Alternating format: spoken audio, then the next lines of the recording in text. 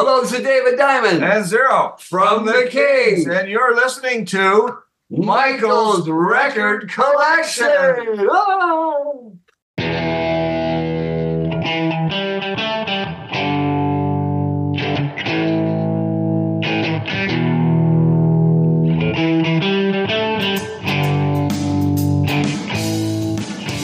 Hello, everybody. Welcome to Michael's Record Collection, where we talk about great music with the people who make it and the people who love it. This is episode number 131, and I'm your host, Michael Citro. We're excited to bring you my interview with David Diamond and Mr. Zero from the Canadian rock band The Kings. You may remember their big hit in 1980, This Beat Goes On /Switchin' to Glide. I guess it only made it to number 43, should have gone much, much higher here in the U.S., but an excellent song. And just one of many from this excellent band that not enough people south of the Canadian border know about. The band put out a new album in 2023. It was their first album in 20 years. It's called The Longest Story Ever Told.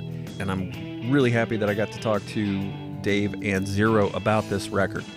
Doing the interview was even a little bit like show and tell. They've got all this great memorabilia and all these historic artifacts from throughout their career that they were showing me throughout the interview. It was really cool.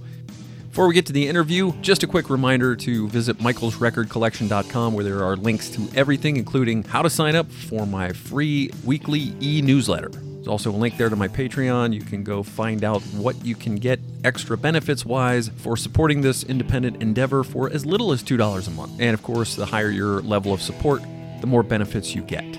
There are also links there to all my social media accounts, including Twitter at Mike's Records and Michael's Record Collection on Facebook, YouTube, Instagram, and TikTok. Love to hear from you, so drop me a line at michaelsrecordcollection@gmail.com. All right, now that all the housekeeping is out of the way, let's get to that interview with Dave and Zero from The Kings. Here we go. I have very special guests for this episode. The Kings are here. David Diamond, Mr. Zero. Guys, thanks for your time. Well, good to be here, Mike. Michael, a brand new album came out in 2023, The Longest Story Ever Told. Of course, we're all familiar with The Greatest Story Ever Told, but this one is The Longest Story Ever Told. Came out in 20 years from 2003's Because of You. So was it just time to make a new record? I mean, why 2023 as opposed to any time earlier? Well, we started it 4 years ago or something. So COVID and it just took, the decision was made years ago to do it, but it took a long time to get it done. Okay. We had a bunch of songs that we had been working on pre-COVID times. And then it got to be, what are we going to do here? Like, we can't go play any gigs. We had a bunch of shows canceled, and we had songs that we had started working on, years ago that we just sort of shelved because didn't get them finished. And we got to polish them up there all through the 2 years, and ended up with a 10-song collection that was decent. Okay, well, I think you're being modest. It's a pretty good album. Saying it's decent. And I have some questions about the record, obviously, but I want to start out by asking you guys what I ask all of my guests, and you guys can take turns on this. What was your first favorite record, the first record that really spoke to you when you guys were young? A good one. Way back in the Dusty Mental days. I don't know. I remember hearing Meet the Beatles, and that was quite a revelation. And of course, they did, Till There Was You on there, which is not your average rock song for your teeny bopper listening audience. Yeah, exactly. And I remember thinking that the variety on that. And of course, now you realize that they basically did it live off the floor, because all those songs were in their live act, after banging their heads against the wall in Hamburg and playing a million gigs and everything. They were ready to go. And so the singing and the variety, like I said, on there that's what I remember about it. I used to listen to all the early Beach Boys songs, and Jan and Dean, all that beach stuff, and I love the harmonies. And this is just before the Beatles came out. I remember learning, she's real fine, 409, I'm a little kid playing it on a guitar. The Beatles came out again, yes, like Zero said. Sgt. Pepper was just a mind blower of all records of what I remember back in the day that really influenced a lot of people. The songs on that album were just incredible. That's about it. I don't know. There's many great songs. Yeah. Now, are you guys from musical families? How did your journey into music start? No, actually, both our folks were proprietors of shops downtown in Oakville, Ontario. I didn't have much. My folks weren't really musical. My mom took piano lessons when she was young, but it's kind of skipped a generation there because both my parents' sides, my mom's side, her dad was in the Montreal Symphony, and he was the president of the musicians union there. And my dad's family, I didn't realize until recently, because I did one of those DNA tests, and I met a cousin that I never knew I had, and she said that my dad's side of the family we come from Quebec, but they all had bands and played all over the place. So I didn't know about that till just a few years ago. So it skipped a generation. So who knows what's behind there, right? Yeah. And my family, my uncle was a baritone in the church choir, and led the church choir. He had the real low, big boy baritone voice. My dad played keyboards, not very well, but he played. We always had either a piano or an organ in our house. And my brother started playing guitar, and that's when I was a little kid. I used to strum on his guitar case and lay an arm over top of it before I actually knew how to play. But other than that, there's not many, nothing. We just had to power through, I think, And my folks, in the music in the house, it wasn't that much either. It was, there was a stereo or a record player, I should say, in the basement. It had one speaker, and they had, Camelot and my Sound of My Fair Lady or whatever down there. I'm pretty sure my parents also had Camelot. Perry Como and stuff like that, right? So you guys were from Oakville, Ontario. Most of you guys, when the band started, tell me about the formation of the Kings, because you guys obviously at some point you picked up an instrument, you learned how to play it, and you got a band together. Yeah. We went to the same public school and high school together, Zero and I. Yeah, and so he was playing, and then I guess we were all just playing around, and my brother was in a band, and I used to follow them around, and there were all the bands in town. I saw them, and I saw him play, and then I was asked into this other band, which had our original drummer in it, which was after he was in the same another version of that, because you know how that small town with many musicians all switching up different bands. Yeah, so that's but I always thought I could be a decent musician, but songwriting was going to be the key to any kind of success, especially after with Bob Dylan and the Beatles, and they changed the whole landscape from the Sinatra years of, or Elvis, where you don't write your own songs, you're just a star singer. And all the folkies, I guess, started it. And then it came into the rock scene with the Beatles, and it became imperative to write your own stuff. Of course, some did, some didn't. But that's what I always wondered. If I didn't know that I could do it, I thought I might be able to do it. But you don't know until you do it. And so, but I knew I couldn't do it on my own. I needed a collaborator. And so I was living in Vancouver, British Columbia, and that's where I met Sonny Keys, our keyboard player. And he and I started working on some songs, and we got a few songs that were actually finished, and we demoed them. And then we didn't have a band, and I realized, Sonny's a great singer, but he's not a real lead vocalist. And so I thought, well, I know these guys back in where we come from. And I went back and I approached Dave and our original drummer, Max, and to come and try and do a session. And then we did. And then we realized there was something pretty good about it. That's sort of the short story of it. And we flew out to Vancouver and did some record demos with Zero and Sonny's songs. I had a couple in my pocket that I thought we could try, and we did. And it was sort of was exciting. So I think that was like the seeds to it right there. Then we came back to the east. We came back to Toronto area, and there was more gigs out here. More Vancouver's kind of an isolated place back then, and Toronto had more scene with clubs and everything. So that's when we started rehearsing and writing, and for years we just in the basement grinding it out. Yeah. So this would have been the late 70s. Yeah, mid to late 70s. And we found we were good at writing together, Zero and I.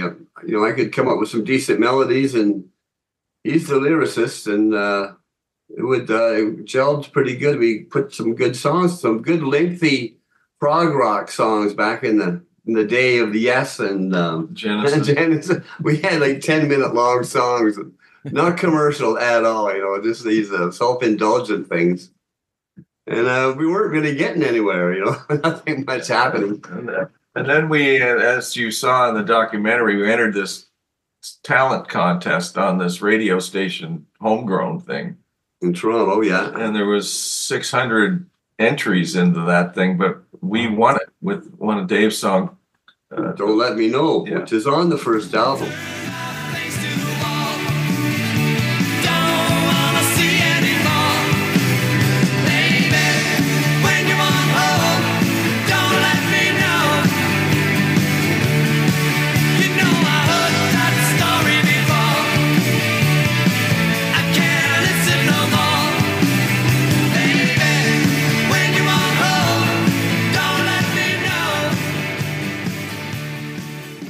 And we won it, and we thought, wow, I guess we better write some commercial songs. Maybe that's a better idea.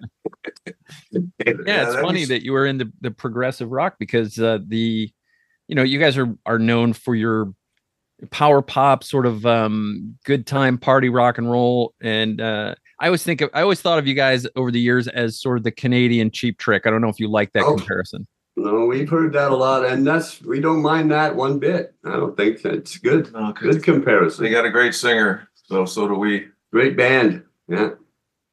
But anyway, so when we started, like when the Cars and Elvis Costello and all that, and it came out there in the late 70s, we started learning that a commercial song would sell better than some big long thing, and that's how we started putting the Kings Are Here album together. So the Kings we were doing that kind of stuff in the bars as we started out, and as a result of that contest, we met a couple of a guy that sort of co-managing us with our other manager, and you get more gigs if you play more current type material, and so that's when we started doing the Cheap Trick and Surrender and the Cars, and Elvis Costello and all this kind of stuff. And we started, got our hair cut and started looking more the part of the new wave thing. We were never a punk band or really a new wave. We're always just a rock band, but the record companies always like to have a label on the can of beans that they put on the shelf, so got to know where to file you in the record store. That's it. That's exactly right. But you guys started working on your first album, and the story goes, as far as I understand it, is Bob Ezrin came back to his old haunt. He had completed Pink Floyd's The Wall, and you guys end up on your very first album getting a Bob Ezrin contribution. That must have been amazing. Well, it was he had recorded Alice Cooper, and he worked with the Guess Who at this particular studio in Toronto, Nimbus 9, and that's why he came back from recording The Wall. He'd been in England for, I don't know, a year or more.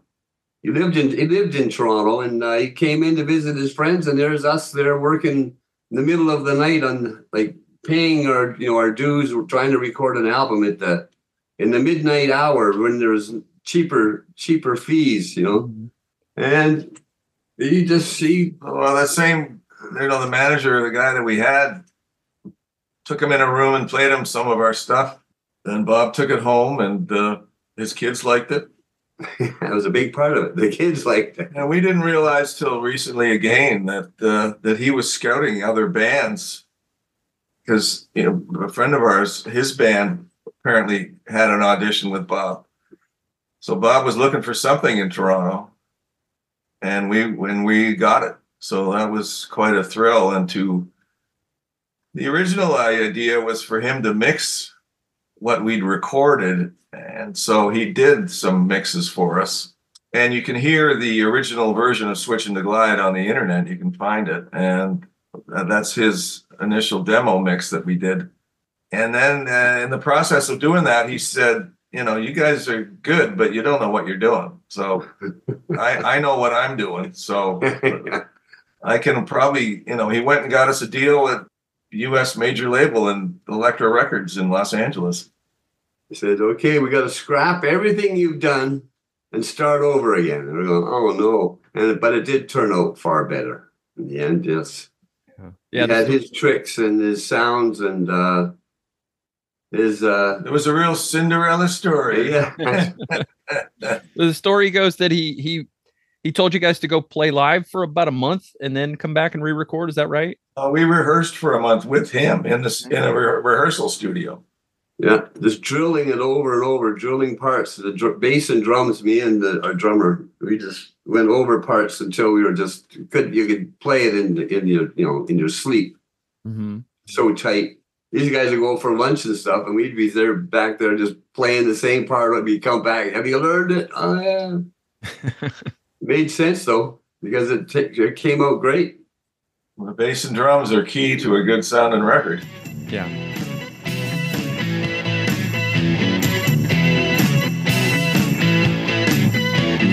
Judy, get Judy.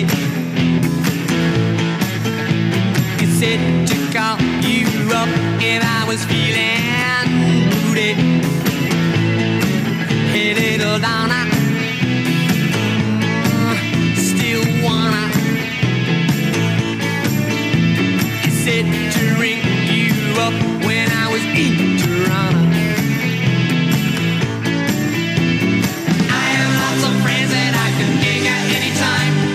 Mobilize some laughs with just one call. Like a bunch of lunatics, we'll act till way past on. Sure, we'll be rocking till our strength is gone. Yeah, this beat goes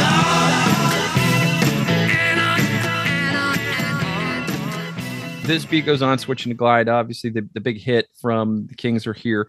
Where did that come along in the overall songs from the album? Was it something that was early on that you stumbled upon? Did it come on later after you'd had some of the other songs written? Where did it kind of slot in chronologically? It was the summer just before we started recording. It was almost a new song. I don't think we had ever played it live until after we recorded it, live at a show. Mm-hmm. Trying to remember, but it was the summertime. And it must have been the summer just before we started doing the album. Somewhere 79 or something. But we were, we had other songs. It was just one of those things where you're working on a bunch of songs just because we had, we had Don't Let Me Know and Love Store and Partyitis. We already had Partyitis. It's Okay. And My Habit was around. Yeah. And, it's kind of a blur because you're just sort of trying to get enough songs to do something. And I guess, one day we said, well, we have 10 songs, so let's try to record an album. Yeah. And, the original versions, Bob made them a lot better. Let's just say that. Yeah. Well, we were playing shows locally in the greater Toronto area. And that's when came up with the, da-da, da-da. There was no song to that. At first, it was just that I was tuning my guitar and sort of working on a chord progression. And he had an idea for the lyrics. And And so we had This Beat Goes On, that part of it already sort of written. Mm-hmm. The chord changes were, Bob suggested a few chord changes, which made it a lot better. There's a poster in the basement that I should probably show it to you, but we used to, write on hotels, if we're staying in some dumpy hotel playing a motel and in some dumpy town playing a 6-night bar gig, we'd use the stationery from the hotel to write songs on. And there's even one, I don't get it. One's got the original lyrics for Switching the Glide. This Beat Goes On, that has all these weird, the lyrics are just, the lyrics are pretty wacky. And Bob was saying, well, you should, this doesn't really make, this isn't a commercial. You got to do something here. And so Zero, put on a thinking cap and worked out. We came up with a name game type of idea, Bo of Hannah, Bo Hannah, that's let's do something like that.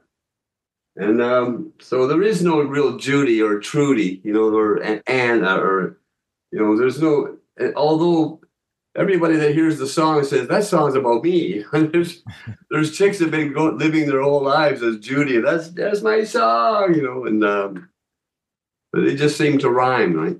Yeah. So you're just throwing names out there, and there's no real Donna or Trudy or Judy.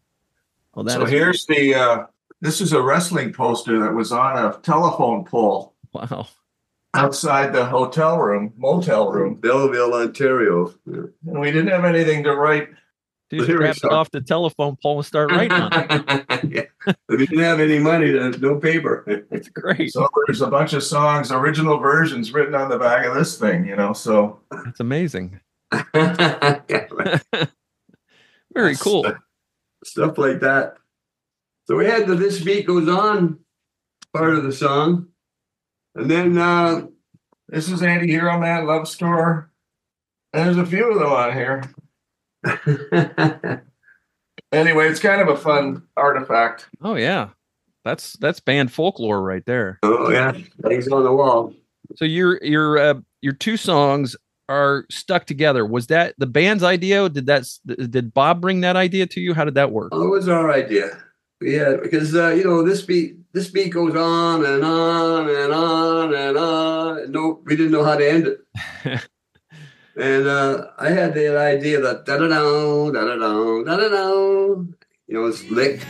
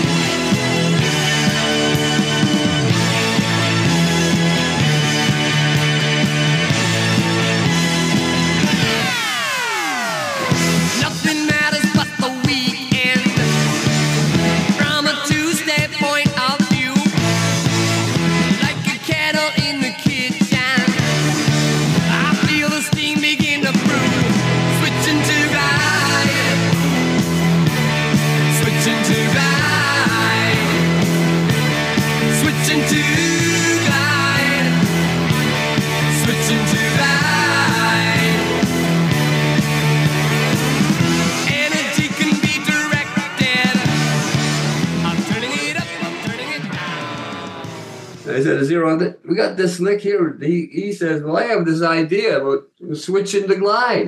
So I'm thinking, da-da-da, da-da-da, da-da-da, switching to glide. And it just fits right at the end of on and on and on and on. This beat goes, da-da-da, da-da-da. It just fit.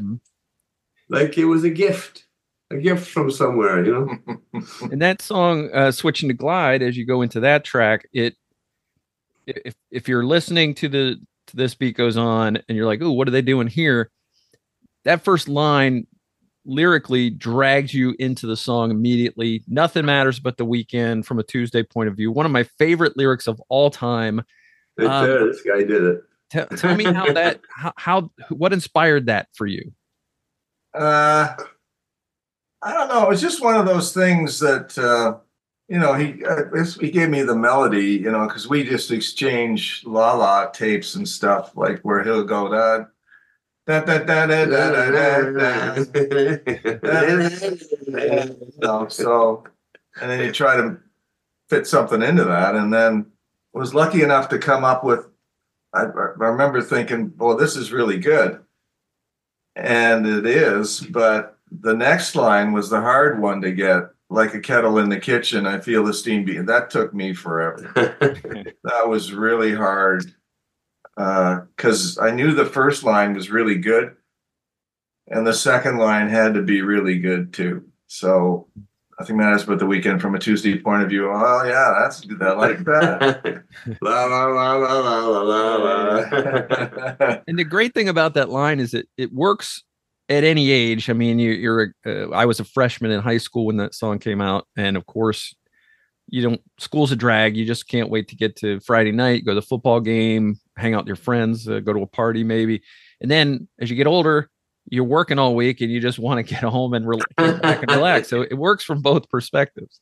It does, and I mean, people have, like you just said, people have said the nicest things about that line, and the comments we get on our video, which, we try to answer them all every day. And, again, it means so much to people, that song. And a lot of people bring up, like, a lot of car references about hearing it. And my dad had a 76 Nova or whatever it was. And, we used to go around town with this blasting, and you can just see it. It's really a great testament to the power of music and memory, because you know how music triggers so many. You hear that and you go right back in time again. Yeah. Even now you hear people say that, as soon as that comes on in the car, I turn it up. It's a magnet.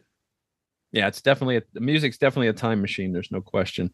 It takes you right back to the first time you heard it, or something you were doing when you heard it, that kind of thing. So, but and also switching to glide is an interesting phrase. And I watched, the only reason I know anything about that is because I watched your documentary, and I know that this kind of stemmed from, was it your dad that was turning the car off as you went down a hill? And yeah, well, we used to go to, 2 weeks in the summer, my parents had off, and we went to the U.S. a lot of the time. Like, the border's only an hour from here. And so we'd go to some state parks in New York State. One time we went down to South Carolina, I think, and Washington, D.C. As little kids, we were down looking at all that cool stuff. Mm. But I remember one time, in one of these places, there was a hill, and my dad put the car in neutral, and like we were, what's this? It's, well, we're coasting or gliding. And I just thought, what would that be like to be in an airplane and shutting off the engine, which is probably pretty scary, I would imagine. Pretty stupid idea. But anyway, that's where that came from. And so it just came to me one day, right on Bronte Road, just like that's what I remember in the documentary. It was right just coming up. I just went, oh yeah, what's that? Which in the glide? Yeah, I never knew what it meant. I knew you guys were from Canada, and I thought that must be some like really cool slang term in Canada. Well, I had this built up in my head. Yeah, sure. People do ask what it means sometimes, and I usually just send them a link to the documentary that you just saw, because it is explained. But it does mean, kick it into relaxed mode and have a good time, let your troubles roll off your back, and you switch into glide. Nothing matters but the weekend, that kind of stuff. Get your partyitis.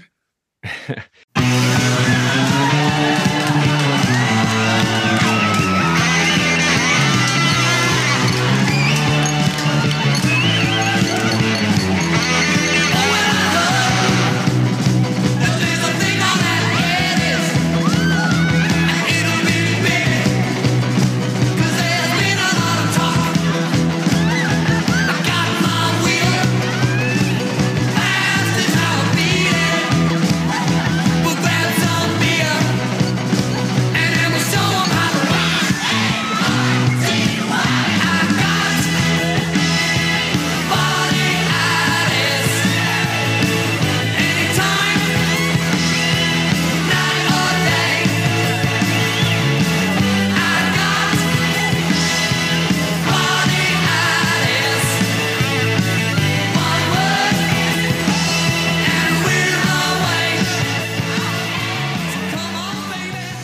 I always hate the term one hit wonder because I always feel like it's not the band's fault that they only had one hit. I think it's usually some other cause, like the record company didn't push the right songs at the right time or put enough support behind it. And I certainly think there are other songs on that first album that could have been hits. How do you guys, do you embrace that moniker or does it bother you? Well, as you know, we called our documentary Anatomy of a One-Hit Wonder because you might as well own it. If they're going to call you that, better to have one than none. And it's a lot. And it is a bona fide hit worldwide, in the USA and North America in general. I mean, let's face it, it's something that a lot of bands never did, and so we're very proud of that. And like you say, a lot of it regarding the follow-up was record company and music business politics. Mm-hmm. Yeah. Yeah. And Because sometimes it's we're the wrong time. Sometimes it's the timing of an album can make a record company change gears and put their support behind something else because something else is hotter and fresher or some other sound. Or the business, when our album first came out, it's just when the what was it? There's a book called Hitman. Have you ever seen that? It's written Frederick Dannon's book about the payola scandal of the early 80s. Yeah, I've heard of it. We were caught up right in the middle of that. And we're not mentioned in that book, but it was the same. They called it independent promotion, which is what all these record companies did and still do. You know, I mean, although it got called out at that time and DJs and that, everything stopped happening for a little while. And then we were just right there for our second single to come out. And that's what stopped Switching to Glide from going into the top 10, probably, because that kind of thing hit right around that same time. We didn't realize it till we had lunch in 2019. We played in New York. Was it 2020? 2020, January 2020. We had lunch with an executive from Elektra, anyway, he was a friend, and he said that once you got WLS as an ad, which we did, which is the second biggest AM station in the United States in Chicago, and he said once you had that ad, it should have gone to the top 10, but it was stalled because of that. So that's why we didn't get into the top 40. It only went to 43, but we didn't really know that until 3 years ago, and so it was a drag to hear it 4 years ago. Yeah. Was there some relief though that knowing that there was a reason that it didn't keep climbing? Well, I mean, well, I think a big we didn't really know why at that particular time. Right. What we did know was the second single the second release that we were going to have that was being promoted big time. The DJs it was like they were playing it out of the box. They weren't even having to go through the A&R director or anything. Our second, it was Don't Let Me Know. It was being shipped to the radio stations, just automatically put it on the air. And then automatically it just stopped. Boom. Just like that. So we didn't have any second single to back up This Beat, Switching to Glide to continue the momentum, which would have been would have changed our whole career. Just like that, just like it's signing on a contract that could change your whole life, just a little signature, and that little thing, that's it.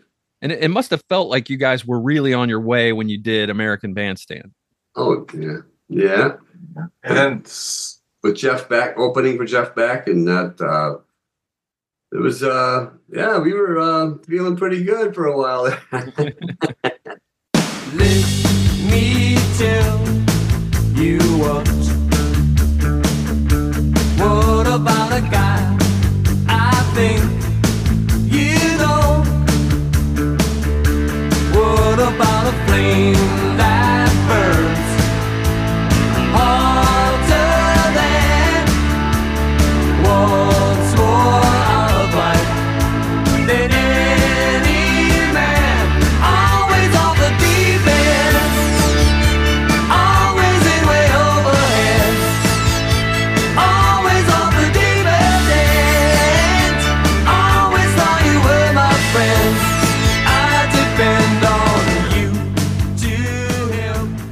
tell me about the Kings through the years. You've put out I believe it's your 7th album.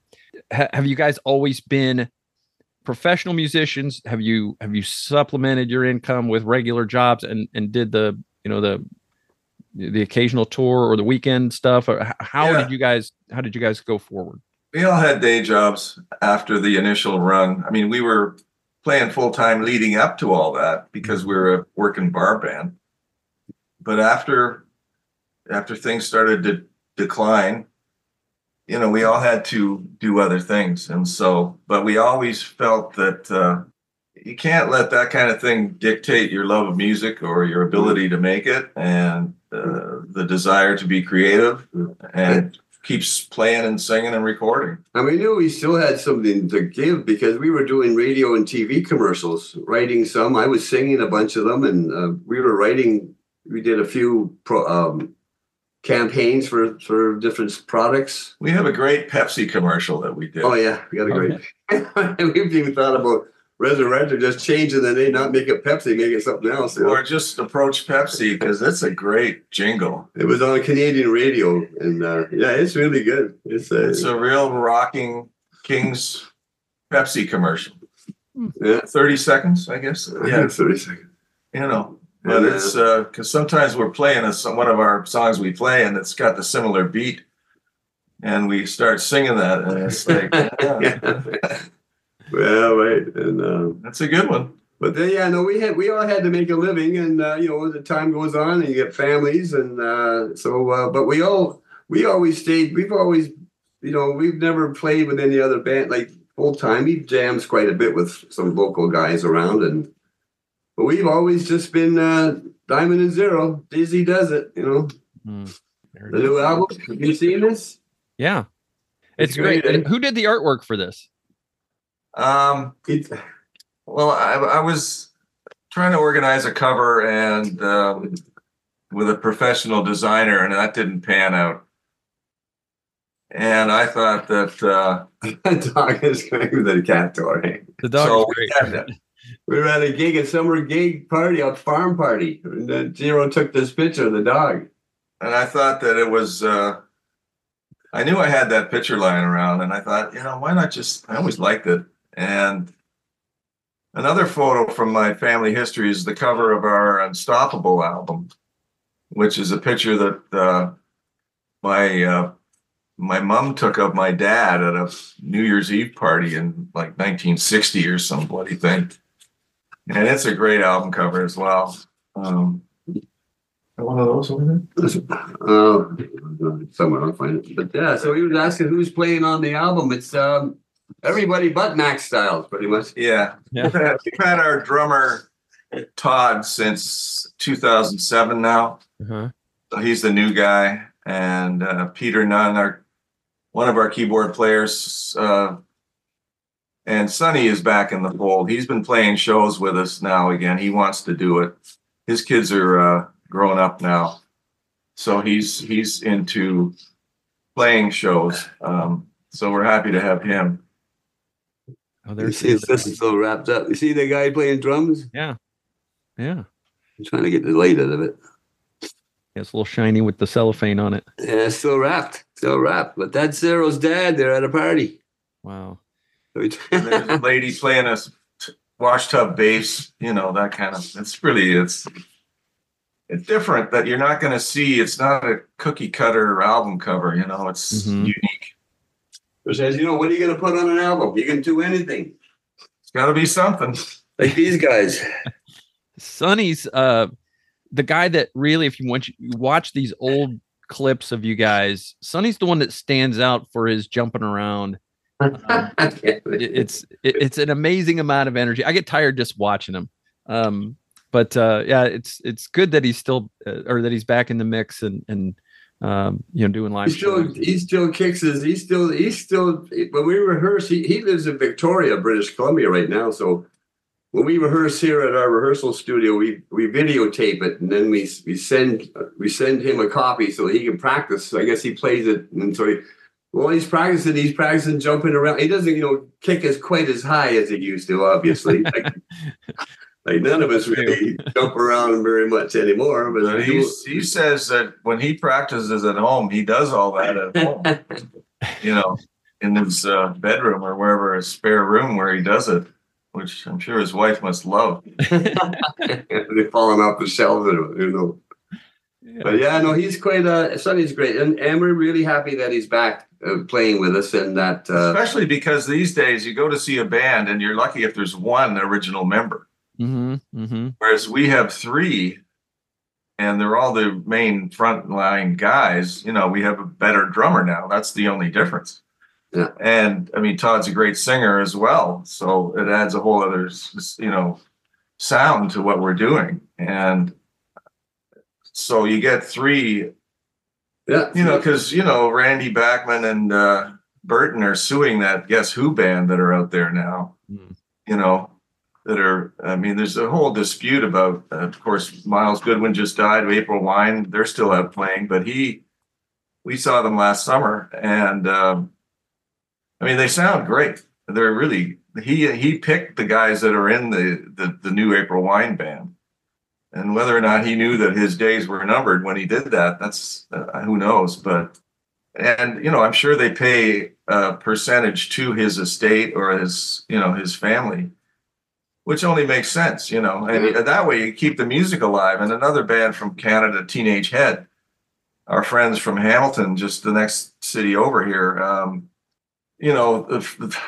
their 2 main, their guitar player Gord just died 3 years ago, and Frank, their singer, died in 2007 or something.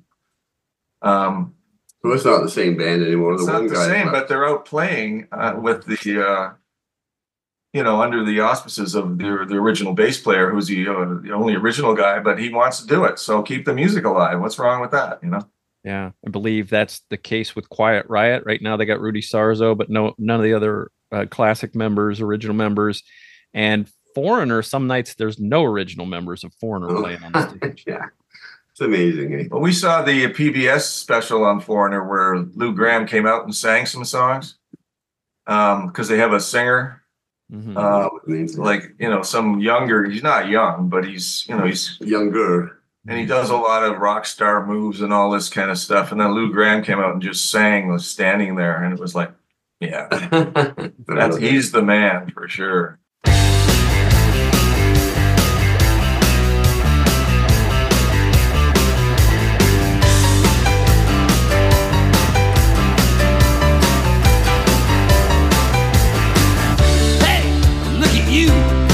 All bright and shiny. You got your whole life in front of you, and you think you've got all the answers. You know exactly what you're gonna do. Well, people ask me, can I still do it? Can you still do rock and roll? And that's when I say, we got a gig tonight, come and see us. We'll blow you away.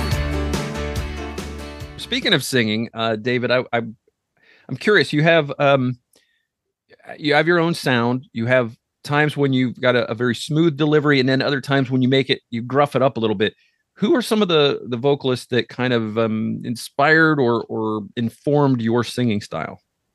That's a good question. I remember, again, Beatles stuff. All 3 singers, the main singers, George, Paul, and John. I used to sing all kinds of Beatles stuff. But then there was some Van Morrison stuff I like, and I don't know. I don't know. I've been singing all my life. I've been in choirs. I was in the Sunday school choir, and I don't know if I've actually really studied any one particular singer. I just do what I feel. That's all. I think it's hard to say, really. I don't know. And like I said earlier, the Beach Boy harmonies. I love that kind of stuff. Singing clean. And then I like the I get the growl out, like the early Alice Cooper stuff, and it's I think it was some Johnny Winter in there too. Johnny. Yeah, I sang a lot of Johnny Winter. Rock and Roll Hoochie Coo with Rick Derringer, and the Johnny Winter thing, because Johnny really growled it up. Yeah, that's true too. I sang a lot of that stuff in the day back before King's Day. Dun, dun, with that stone. Dun, dun, dun, dun, dun, dun, dun, dun, dun, I was born in a cross. Jumpin' Jack Flash. Jumpin' Jack Flash, did a great version of that. But I don't know. I couldn't nail down any one particular thing that I really followed closely to learn from. I even like some great gal singers. Barbara Streisand and stuff. I like her breath work that she uses, and I try to sing from I try to sing professionally, the professional way of singing, and so I can change it up that way. I don't have to just be one voice. Yeah. So when you want to go for a little bit more power, a little bit more edge to your voice, and then there's times when you kind of pull it back and you go melodic. Yeah, it's good. And he quit smoking.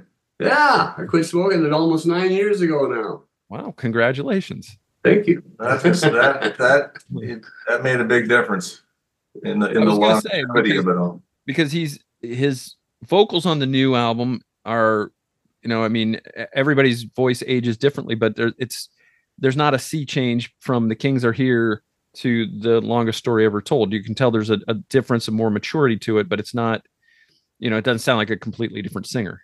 No, actually there's a couple older songs that we had some vocals on already that I added a few new parts to that we didn't have to change the key or anything, just open up the mic and I'll plug in a few new lines here and there, and it's like, whoa, it sounds just the same. It's pretty amazing. We all were going, wow, not bad.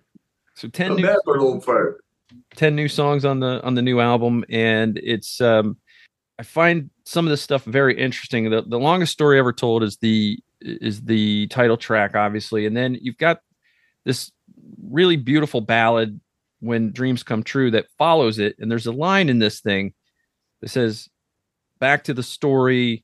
Some of that where and who knows where the story ends. Was that an intentional callback to the title track, or was that a happy accident? So you sequenced the album that way? I think that's the Dreams Come True we had that written before Dave brought Longest Story to the table. Okay. Yeah, so I guess it wasn't if it sounds that way, it wasn't really intentional, but I see what you're saying. Yeah. I mean, that song is Dreams Come True is kind of about, a life-changing experience. And one of this woman that we know said that could be the greatest wedding song ever, because it's about second chances, and about having something happened that you don't expect, and that can change your life, and just like meeting the right person at the right time, and that's kind of the idea behind it. And back to the story, where does the story end? And you just, when you're adrift, you don't know what's going to happen. But in a moment, your world can change, and so that's the you never know what might happen. Yeah. So the ballad was written before the title track. The title track precedes it on the record. It just really works well lyrically with that callback to the previous song. Oh, that's great. Yeah, that's a new take on that. I think you've discovered that's new. Start using that in other interviews. Yeah, we'll steal your idea. Just start saying we did that on purpose. You're just making us look smarter. Yeah, thanks, Michael. Speaking of callbacks, in the title track, you get to lyrically call back to your hit. You get to say on and on and on. Oh yeah, just like you did in This Beat Goes On. Was that intentional, or was that just another happy? Yeah, no, I think it was on and on. That's the longest story. It's part of it. But it's just that, and it is the story of the band. We started off all fresh and young whippersnappers, and then we get some success, and then we cruise along for a while, and then we don't have anything. We're waiting for some satisfaction for a change, and Then we write a new song, and then that powers through. It makes the story live and new, and it goes on and on. The story's still going on. So it is. This beat goes on. Yes. Yeah. And it's what I like about it too is it's the longest song on the album. It's starting to go back to that prog rock stuff, right? Yeah. The longest story ever told is 5 minutes 46 seconds. It's the longest song in the album, and then the only one that's even close is "Circle of Friends" and "Man That I Am," which is two songs kind of stuck together the way that you did with "Switching to Glide" and "This Beat Goes On." And that's the one we worked with Bob Ezrin on. Yeah, Bob mixed that one, and we had 7 different mixers on this album because we're quite capable of producing ourselves. Mm-hmm. With our good engineer Chris Snow, but getting that mix done, that's what makes it sound like a real record, and that's what we needed to do. And the first one that we did was "Circle of Friends" and "Man That I Am." So we approached Bob Ezrin again after all these years, and we'd run into him here and there, but there'd been some bad blood as well.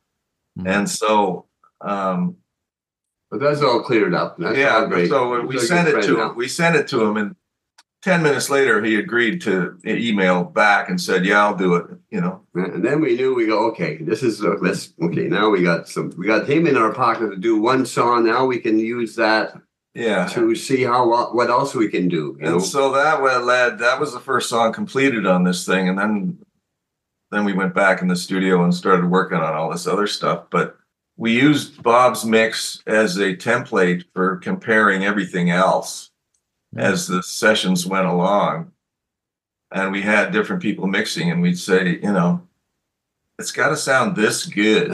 It's got to be at least like Bob's sound. At least that good. And then because you have different people, the song you just mentioned, Dreams. When Dreams Come True, that was mixed by Terry Brown, who was Rush's producer for many years. Very famous Rush producer, yeah. Yeah. He did that. And we never even met him because of COVID. It was all done on the internet. Really? Yeah. And he obviously didn't want anybody in the studio. And so we never even met him. That's amazing. And there's Garth Richardson mixed... Nowhere to Go But Gone. Nowhere to Go, the second track. And he's Jack Richardson's son, who he did Rage Against the Machine and some other big bands. But his dad was Jack Richardson, who was Bob Ezrin's mentor who produced the Guess Who back in the Nimbus 9 days. So that's his son who mixed that.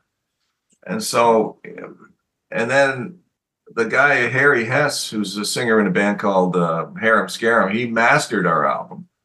This album. He mixed a couple tracks and he mastered it as well. And you'd think that with all these different producers, it would be a whole different sound from each one of them. But Harry was able to, it sounds like a continuous flow on the album. Like there's no jarring sonic differences. No. Yeah, you wouldn't know. There's different styles of mixing. There's different styles, but they all fit in the same parameter of the sound of the album. It's just great.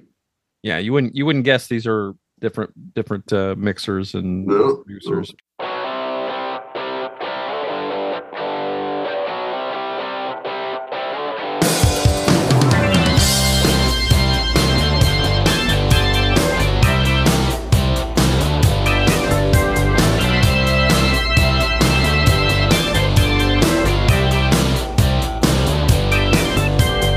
Late at night, the lovers fight.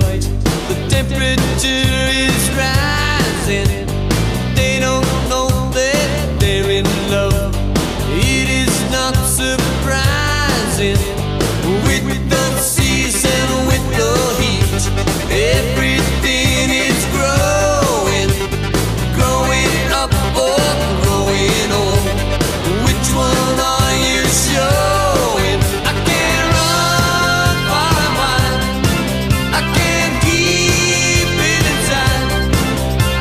It's a fine circle of friends. How did Terry's involvement happen? You were just looking for some more people to contribute? Yeah, well, I think it was through Gary Craig, my buddy, the drummer, and He had done some stuff with them. Gary's a great drummer he played with Anne Murray for 25 years. He's been in every big time sort of Canadian, Tom Cochrane and Jan Arden and Bruce Coburn, and he's played drums with a lot of people, and he's played in some American things as well. He played in the house band for this TV show Nashville when they did their tours with their cast and crew from the TV show. He was the drummer in that, and so he's been in a lot of sessions, played a lot of great shows, and he's a friend of Terry's, and so he said,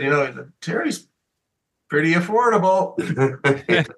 And that was the key to the whole deal here, was that, I mean, Bob was the far outside the range of what we could afford, but we thought if we could get that, then we could save money.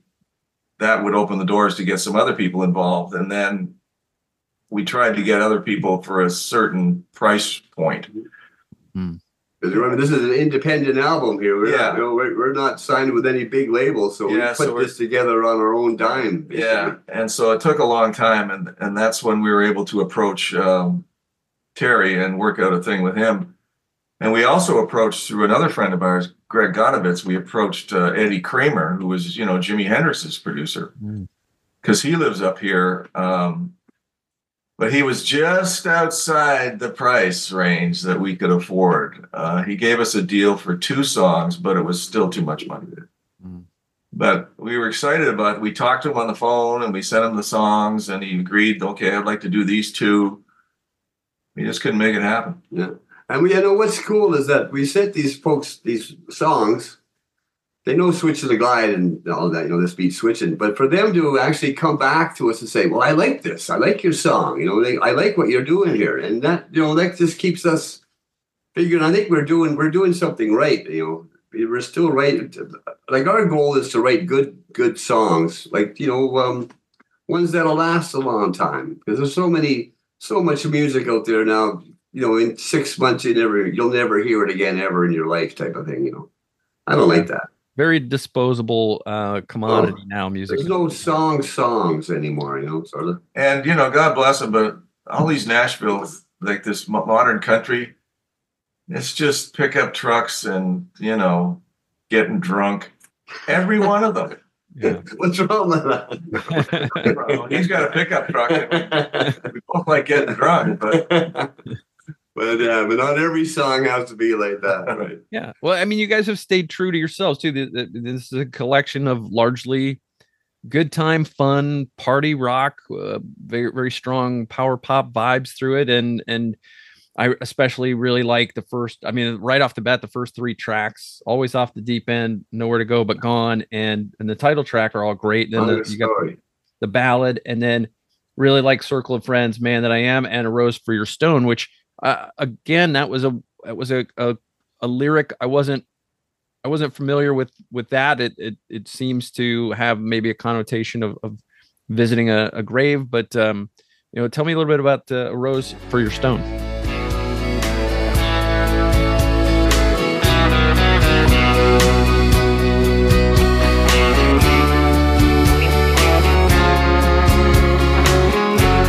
I came riding in from over the rise,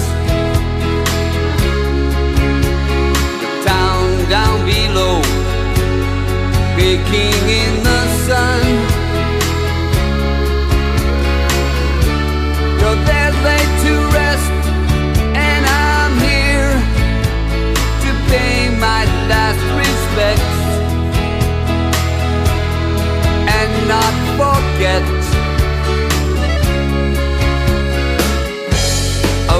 For your stone, a rose for your stone is all that I have to give to you.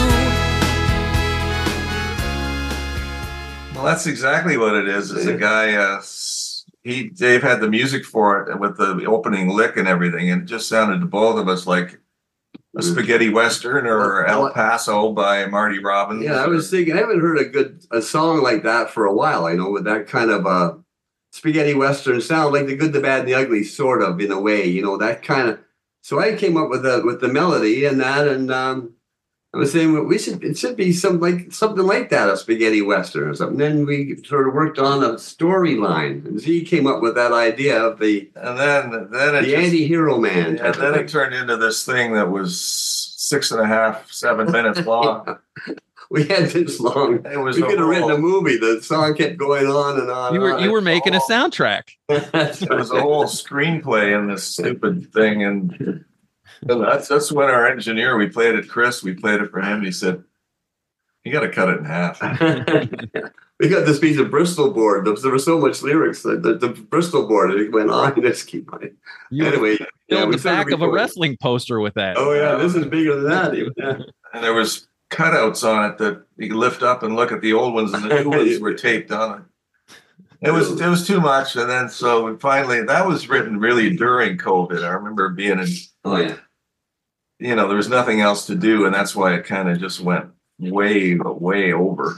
So we did cut it in half and chopped it down to look at this is like show and tell here. It is. Show and tell. This is the kind of stuff we were working on. We have put it up on a board. Put it up on a board, start working on the lyrics. Wow. Yeah. But this is my house. My house is full of all kinds of wacky, neat stuff, I'll tell you. I love that you guys keep this stuff. It's great. Yeah. Why not? We got a good wall of stuff with the gold records and stuff down. We finally got our platinum album for The Kings Are Here and the gold single for Switching to Glide. And because of switching the speed switching, we got into the Canadian Songwriters Hall of Fame. Yeah. And that's maybe the biggest honor that we've had, to be recognized as songwriters, because like I said earlier, that was the whole goal here, was to see if we could do that. And it's a great honor to be part of that organization. Sure. Yeah. Congratulations on that honor. That's and I think it's a deserving one. That's I mean, most bands don't have any songs like that in their catalog or something that good. Well, that's what we always say. There's only one of those in the whole world, and we own it. We wrote it. And somebody said there was never anything like it before, and there's never been anything like it since, which is pretty true. It's pretty wacky. Yeah. Yeah, and it's another reason why I don't think of you as a one-hit wonder, because it's technically 2 songs. That's right. See, there you go. I like that. We like you, Michael. I never thought I'd fall in love again. I wasn't dreaming, and I was always first, that's it. Dreams come true, and in a moment the world can change. It's so easy loving you. You're so beautiful, and forgetting you is impossible. When dreams come true, back to the story. But where does the story end? You wrote it and recorded it mainly during the COVID pandemic. So you guys were in your home studios then? Well, Chris, our engineer, he's got it's Pro Tools and all that. We did the drums in real studios because it's important to be in a real room with real mics and a real soundboard and SSL and all that kind of stuff. That was just before COVID. We did some stuff just like, because COVID started in 2020, really. Mm-hmm. So just previous to that was when we were with Bob Ezrin, and we were down in Nashville. We mixed it in Nashville with Bob.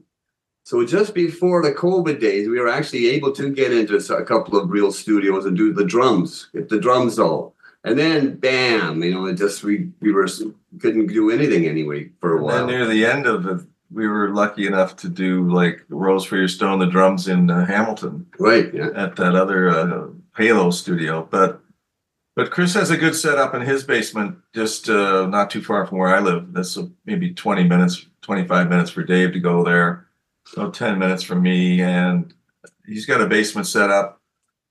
But the thing about Chris Snow, he's just lightning fast with the recording Pro Tools and the techniques involved. And, you know, the modern way of recording is, you know, so much faster than, and if you like something that's in one verse, you can just cut and paste it into every verse. Yeah, not like the old days. You know, if you've done it right once, you only have to play it right once, so you can move it everywhere.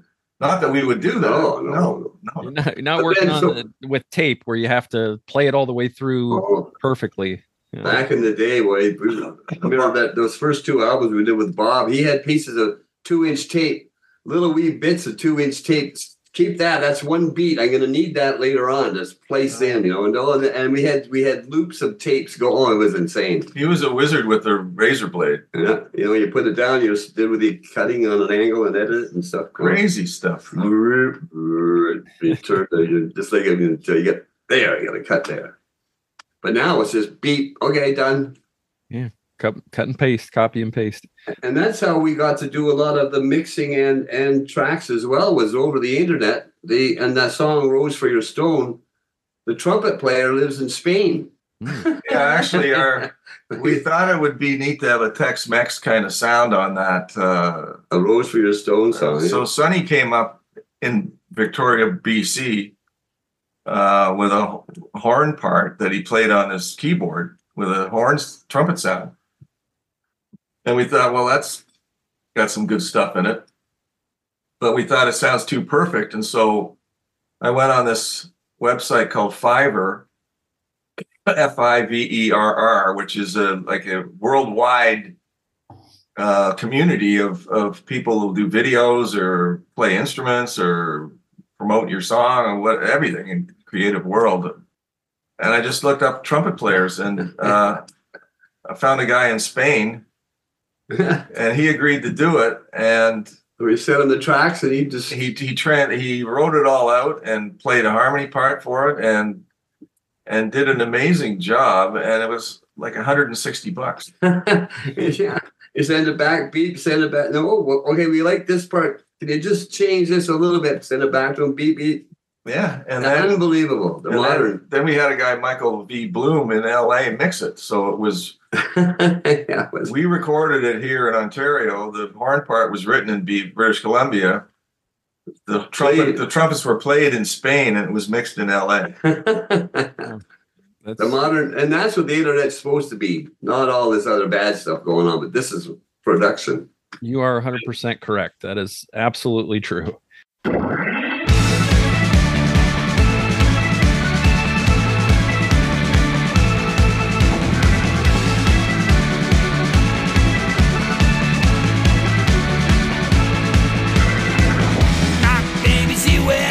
Tightest skirts.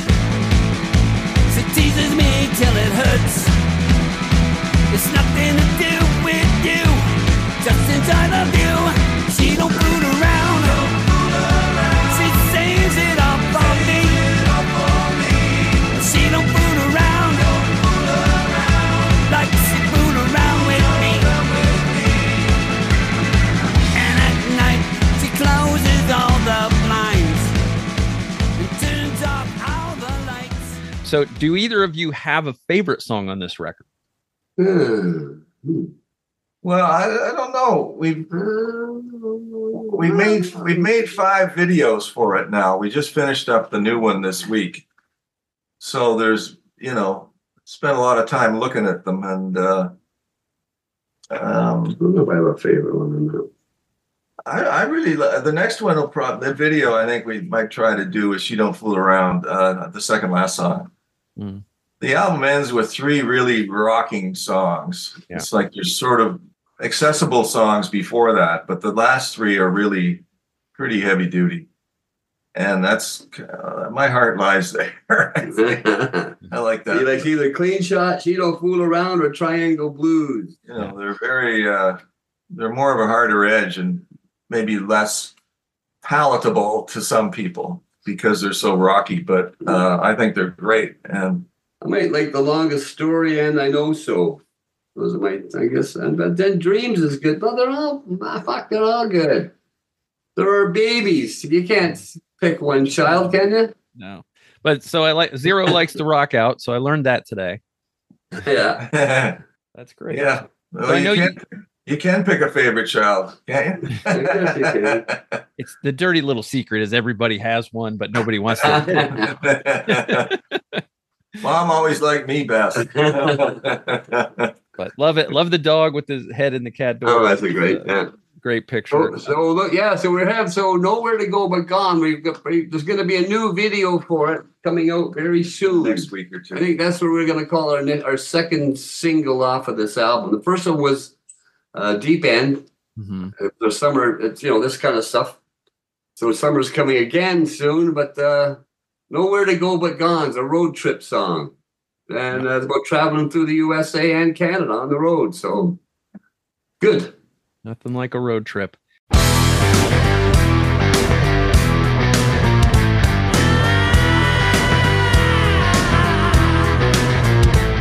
Gonna head out on the highway. The highway is my friend. Gonna head out west where the highway ends. Then I'll stop in Vancouver, turn south towards LA. 1,200 miles of surfers waiting for a wave. There is no trip like a road trip. Nowhere to go, nowhere to go, nowhere to go but gone. Nowhere to go, nowhere to go, nowhere to go but gone. Right. So you guys have how many times have you been able to play some of these new songs out live? I know you got a show coming up, I think in April with Glass Tiger. Yeah. And we've been playing. I've done a few, and these kind of gigs that we're doing, I think they give you a we like to be a part of a festival thing or an opening act slot. We don't think we're a headline band because we don't have 10 hits. We're a great opening band. So we're Everybody great. loves. We're a great support band, and we have lots of great songs. And then there's the one that everybody knows, and they go crazy and they pull out their phones, and which is great, right? Yeah. So for 45 minutes or an hour, we do pretty good. Yeah. I would think it would be hard to follow you guys, especially back in the day when you guys were all jumping up and down crazy. Oh, yeah.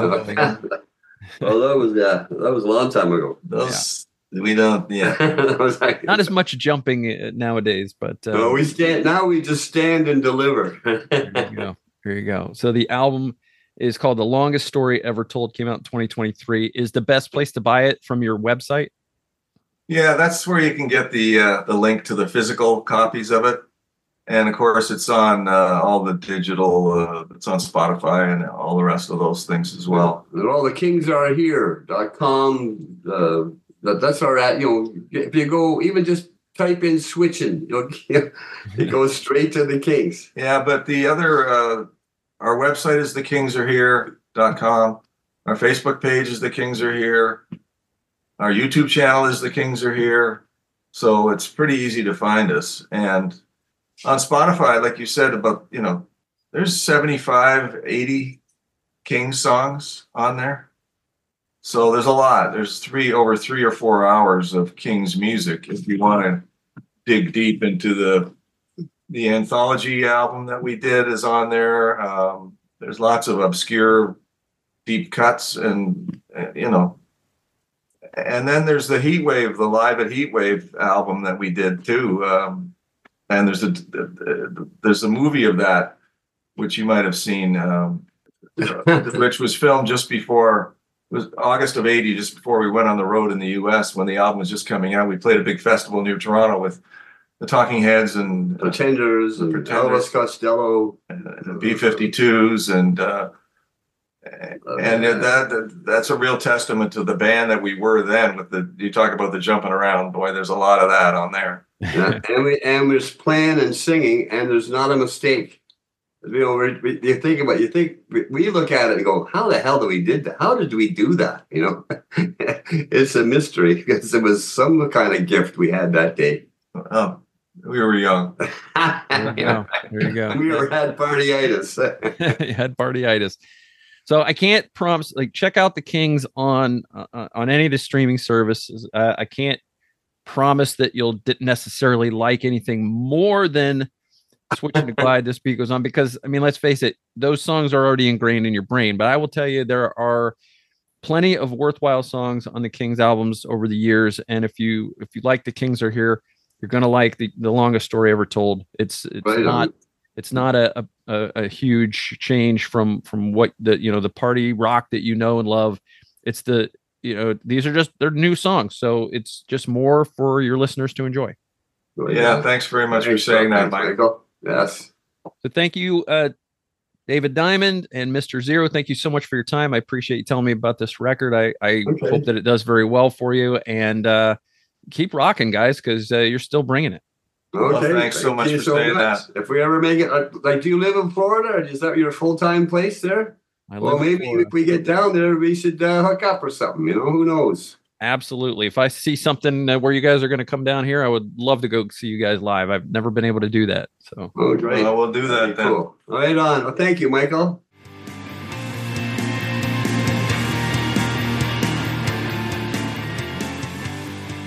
Michael's Record Collection is hosted and produced by Michael Citro. Logo graphic courtesy of Jerry Cutchins.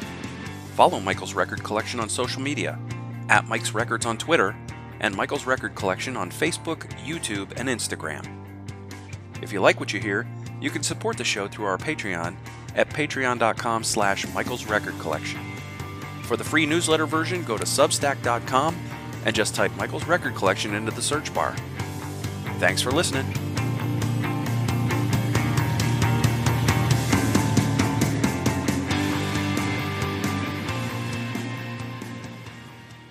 We could keep going on, and we got a lot of other stories we can tell you, but that's enough for now.